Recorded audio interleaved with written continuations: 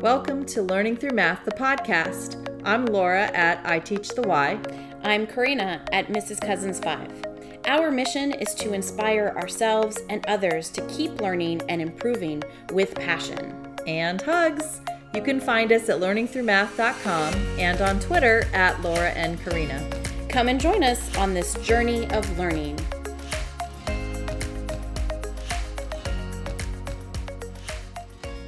Thanks for joining us. We are recording this in November of 2021.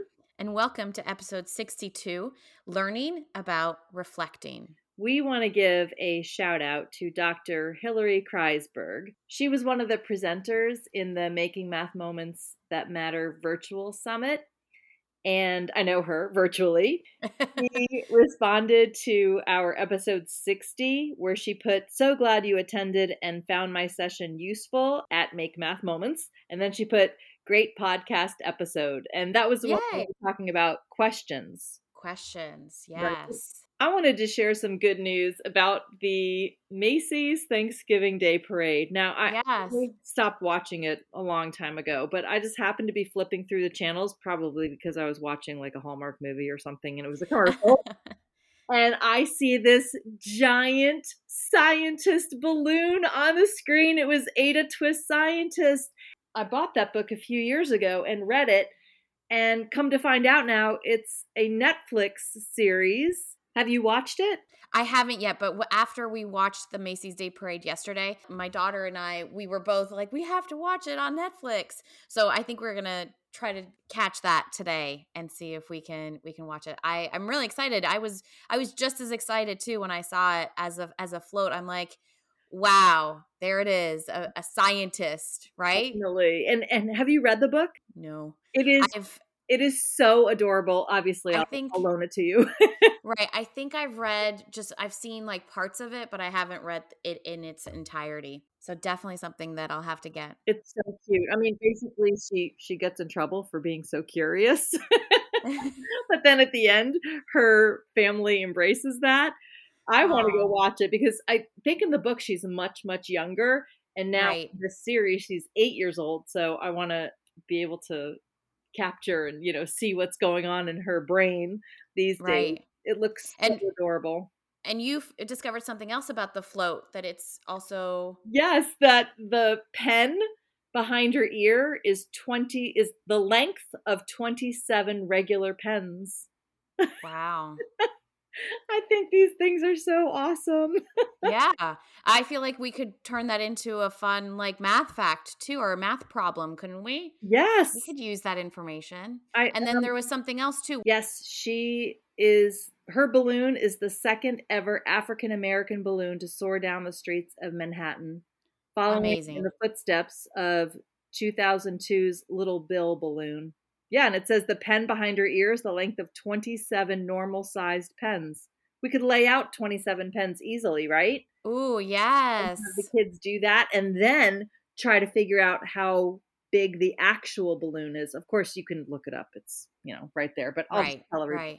Let me tell everyone. The height is 51 feet. The length is 41 feet. And the width is 29 feet. Guess how many handlers it took? You watched it. What do you think? Give me an estimate. There were so many, like I don't even know, for like other floats too. Just for her. How many handlers do you think it was? I'm going to say I'm going to say 40. 90. I was like, I feel like that's low. 90 Yeah, crazy. Handlers. Wow. I don't know if I'd ever want to be a handler because I know you have to get there at dark 100. And it's freezing usually and all of that, but it would be kind of cool, like one of those bucket list experiences. Yeah. Okay, let's get into today's episode. And we skipped our reflection because today we are reflecting. And it's funny because I looked back in our notes in episode 23, we did first quarter reality check last year around this time. Mm-hmm. And then episode 32, funny, 23 and 32, I don't know if we intended that one, was second quarter reflections. And then we haven't really done a whole episode on reflections since then. Right. Yeah, I think we were done by the time we didn't want to reflect anymore on that on that year, on that hybrid disaster hell of a year. Oh my gosh. that was God hybrid hell. Yes. It really was. Yes. Man. Yes. I there's nothing else that can be said about that. And I don't even want to relive it. Me So neither. let's move on. Yes. But it was funny too that when in our last episode we were speaking with Berkeley, and I wrote down after we were done, I wrote down on my reflection for this episode just to have it fresh on my mind, but I wanted to talk about the importance of reflecting about our practices. And it's just so funny that we are now turning that into a whole episode. I didn't even realize when we were talking about what we're going to talk about today. Anyway, it wasn't something that I had intentionally done, and there it is. And there it is. So it was meant to be. It's time to reflect. So let's talk about reflecting. How often do you think you reflect as far as your teaching practices? Probably not enough. That's first, always, right? I feel like I don't. But I would say maybe twice a week, once a week. Like not it depends on, I think there's different kinds of reflections, right? I can think about, okay, well that task went well, or I'll have to change that up for next year. I'll have to do it a little differently. Or what else do they need? Like maybe I'm constantly reflecting, because it's not like a sit down and actually write out what I'm thinking, but I am always thinking about what I just did. So That's maybe kind of what I was expecting you to say. Not necessarily like take out a sheet of paper and let's write all this right? down. But I'm not logging. I'm not logging a reflection, right? I'm not writing it down. But I think we're constantly reflecting. Yeah. Okay. Constantly. And I don't know if we're the norm or the exception. I don't know. I do know that a lot of times I also like to reflect with somebody. Mm-hmm. It's not something that I like to always do on my own, because then you get that other input or that other way of thinking, right? Just like what we want the students to do. Just like we were talking with Berkeley about having someone to collaborate with, yes, bounce ideas off of, I think it's also important to have a Laura and Karina, like, right. Yes, yeah. I mean, I don't know where we would both be right now if we didn't have each other. No, to just talk to about teaching. I mean, yes, right. talk about other stuff, but our hearts are so passionate towards our careers and our students that I don't know if everyone has a Laura or a Karina, and I hope that they do. I know. I hope that they do. Because I've learned so much from you and from our conversations. I would not have been exposed to the multitude of books because you are like a library. You really are. Thank you. not only in your head, but like in real life, you have so many books. Your house is a library. But I definitely would not have so many books, so many math books about teaching, and reading so many math books. That wouldn't have happened without you, because I wouldn't have. You're the one who introduced me to all those, like those professional development books. And I also think, just having a quote informal book club with some of our hashtag math rebels, hashtag math peeps, and you coming over, you have that desire, you had and have that desire to keep learning, to want to know. So if it wasn't for you coming to those things, right. I don't think we would have even had this podcast. Right. Because I think that first book club that we did was because I was moving to 5th grade and I had no idea what I was doing. Yep. And you're like, I got you. Yeah. Get this book. First of all, get this book. and then remember, it was the Making Sense. Yeah, it was the Making Sense of Mathematics, but it was the K through 2 edition. And you said start there so you know where they're coming from, and then and then we'll go into the 3 through 5. Mm-hmm. And had it not been for that, I would have just gone straight to the 3 through 5. But I'm so glad that I saw the K through 2 because again, you have to know the background, right? And the foundation so that you can build on that. Because if they don't have the foundation, which many of our students don't, we have to fill in those gaps. I think it was towards the end of last week's episode when I said to everyone, if you don't have someone, get on Twitter. Yes. Now, we haven't released that other episode yet. So I'm kind of excited to see if other people say, I need a Laura, I need a Karina. Yeah. If we can almost be like matchmakers with somebody that's close to somebody else, or you know what I mean? To be a and you know what? It's not even like a work bestie, because I don't feel like we were besties at work. We were just so excited about learning. Yes. So whether it is your bestie or not at work, it doesn't matter. Just find someone who you can keep learning with. Yes, grow with. Exactly.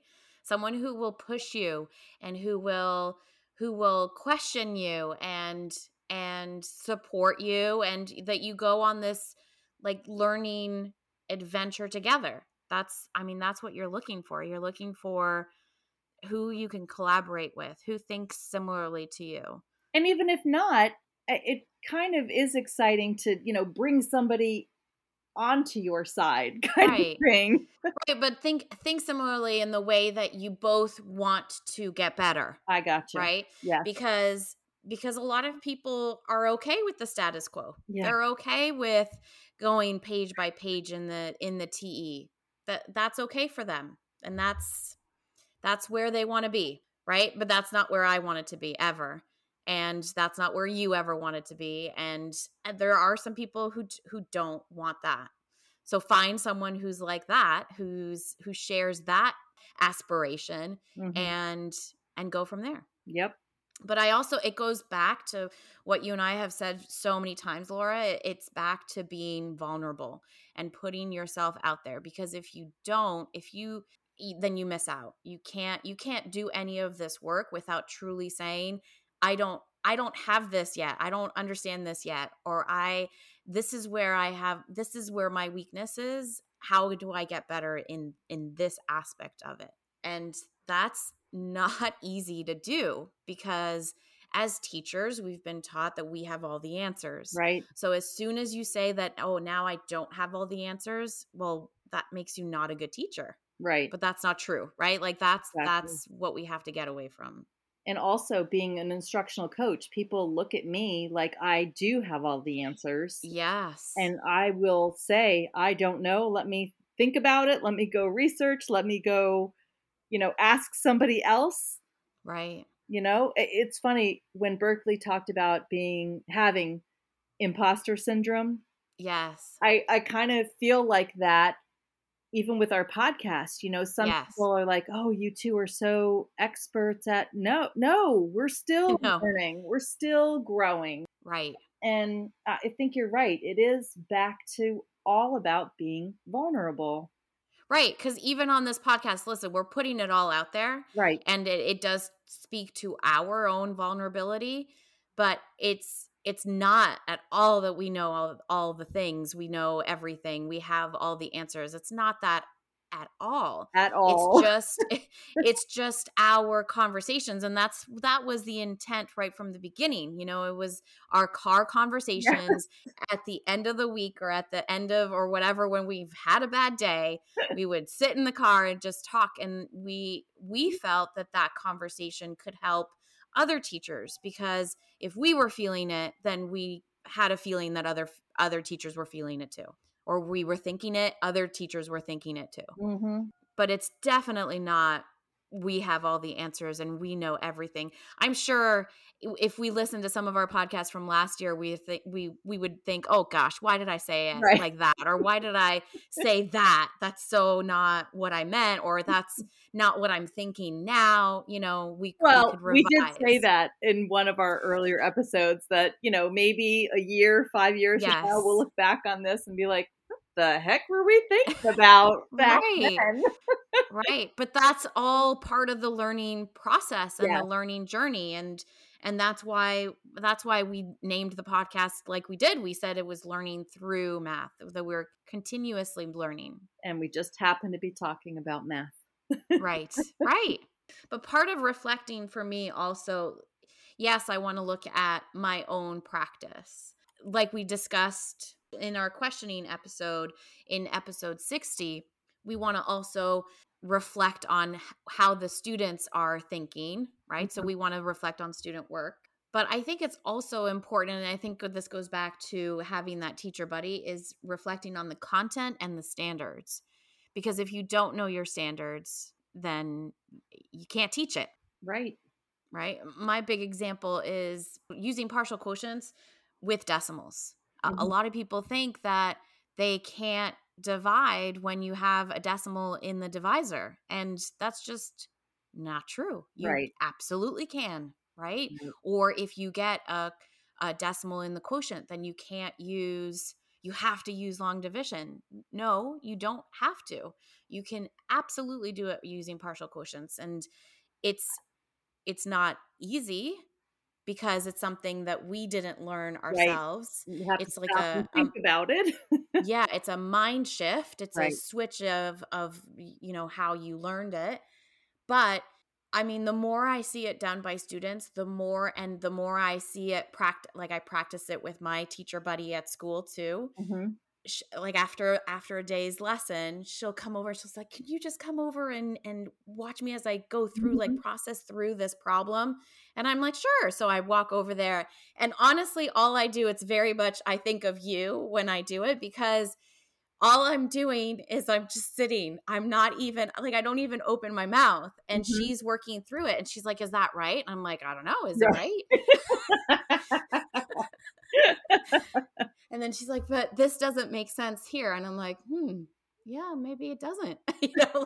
Like I'll just pose those questions to her, because honestly, I'm taking the opportunity to also practice my facilitation role, right? Like, how do I become a better facilitator and not always jump in with the answers? How do I practice just not giving it all away and letting her think? But she does a beautiful job every single time of thinking through it. And she's like, "Okay, so I got it. I understand it." I'm like, yeah, I would say so. I mean, look at your work, right? Yeah, so all of that. So it's that whole, but you need someone like that. You need to have that relationship with someone so that you can get better. Right. What I wanted to say was the amount of number sense that you need to do something like that. You need that number sense. And that's what we want. We want the kids to have that kind of number sense. We want them to be able to think about it like that and to continue to use the things that they know. But so many times teachers just say, well, they need to be done with it. They need to be speed. It's just speed. Fast. I know. One thing that I have really been thinking about, Karina, is writing a book. Oh. I really, really, really have been thinking about this a lot. And I haven't decided yet if it's going to be personal, professional, or both. Okay. I don't know. I've been reading a lot of memoirs and I love them. And, but then I'm like, who'd want to read about my life, I'm just your average Joe, Right. I'm not, an actress who's famous or a pro athlete, or I don't know, back to that imposter syndrome, right? Right. Yes. Yeah, I don't know. Would you want to read a book that I write? Of course, I would read anything you wrote. Absolutely.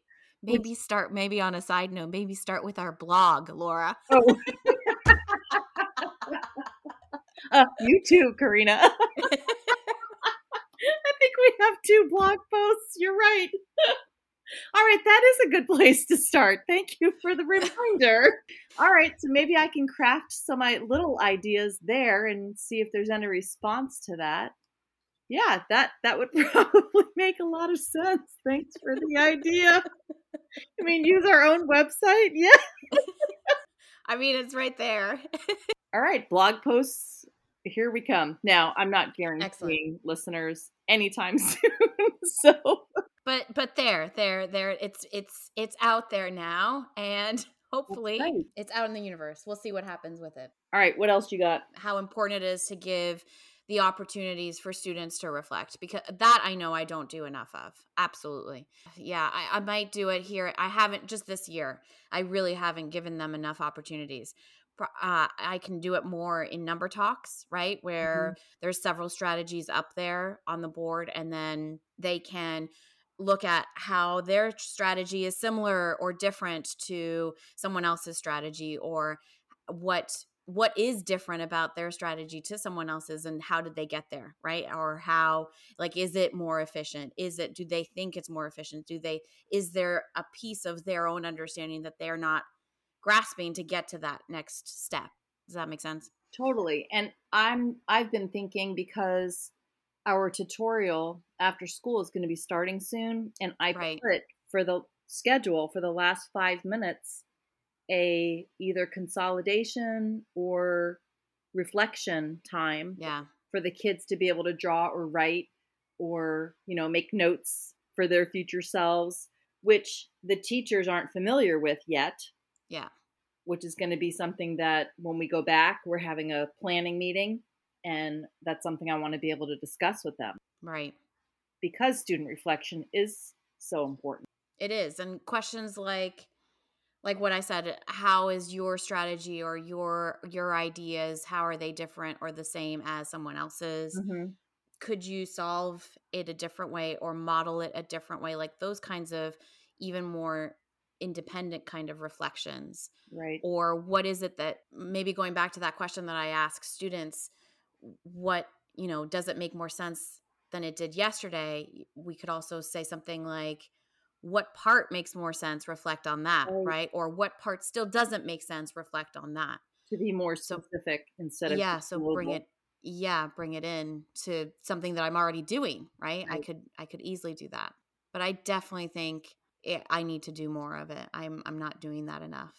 The one thing I printed before the break that I'm hopeful that I can get started, before this next break, so that they can take it into the winter break and take it home, is to send games home with a game log and a reflection of the game. So that's on my to-do list, so that way at least they're reflecting, and that's a fun homework, right? And that involves parents, and that brings them in, and it's not a math worksheet with 22 problems, although they probably will be doing 22 problems when they play the game. You know what I'm saying? Oh, easily, right.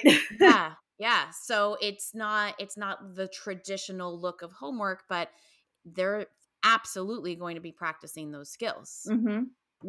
So that's what is on my kind of docket. But I think I can help you with that. Okay. Yeah. You can keep me accountable. Make sure that I do that. And we can discuss different games. Yes. Listeners, our challenge for you this week is to let us know who your Laura or Karina is. Right? That's it. We want to know who your reflecting buddy, your collaboration buddy, your teacher buddy, not just your bestie that you bring Starbucks to or Dunkin' Donuts or Wawa.